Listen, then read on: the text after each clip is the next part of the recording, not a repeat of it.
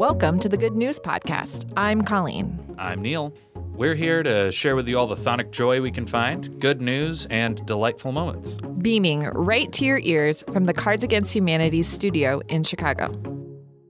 Here are some bad things that aren't going to happen today.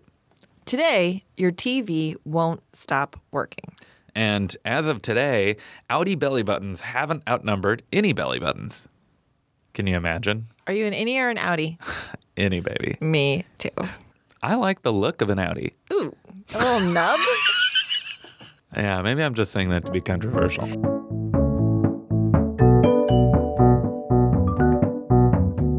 Baby sea turtles are way tougher than you probably think. These little guys are hatched in the sand and then follow the down slope and light from the morning dawn to the ocean. It's becoming more and more common for these little guys to get confused by city lights. They can start wandering around and then they get lost on their way to the water. But the good news is, researchers at Florida Atlantic University found that even after a couple of hours of scrambling around and trying to find their way, these little baby turtles are fine. And once they did get to the water, they swam just as well as if they had walked right in.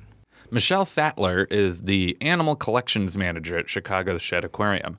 She gets to hang out with sea turtles as part of her job. Hello, this is Shedd. Hey, Shedd, is this Chel? This is Michelle. I knew it was you. Well, first, if you could just tell us a little bit about Nicole's personality. I'm kind of curious. Okay. Yeah. Well, she's been with us for quite a while. She is a green sea turtle and they're herbivores. She is very interactive, trying not to be anthropomorphizing here, but she will come up for food or not for food, for touch or not for touch.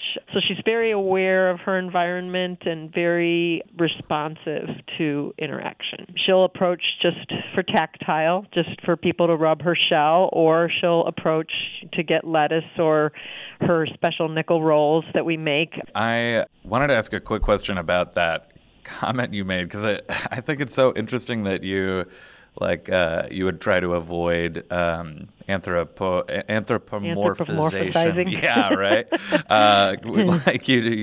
That just must be so hard every day. I can only imagine. It is and it isn't. Okay. It's of course, we all want to put those human characteristics onto animals, and maybe that's the way we know, our language, and that's the way we know how to describe what we're seeing. They don't have the same kind of mind as we do in the language, so it's very easy to do, but yet, if you really know an animal and have worked with animals, you can get around it pretty easily. Oh man, if I had your discipline, I don't think my cats would ever forgive me. Well, at home you would never know it. I'm telling you this. I've got a dog and 2 cats, so my neighbors think I'm crazy. Oh, perfect. Well, then you're in good company. Colleen is an absolute crazy person with her dog. Yeah, so. I mean, he's got a bow tie. I think there's another person in there that I'm talking to, but there's not. Okay. If you ever see a sea turtle on the beach, just leave it alone. Yeah, rules to live by. That's my takeaway. Yeah, I think so too. Honestly, 90% of the stuff you see that's on the beach that isn't sand, just walk away. Just walk away. Yeah. Yeah, don't try and get a selfie with a sea turtle. No, They're not or a seal. Hey, don't anthropomorphize it.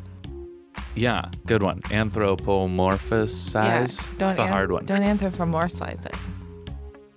Thanks for listening. Do you have good news? Great. Or maybe you want to tell us a joke or an idea? Also great. Email us at goodnews@cardsagainsthumanity.com.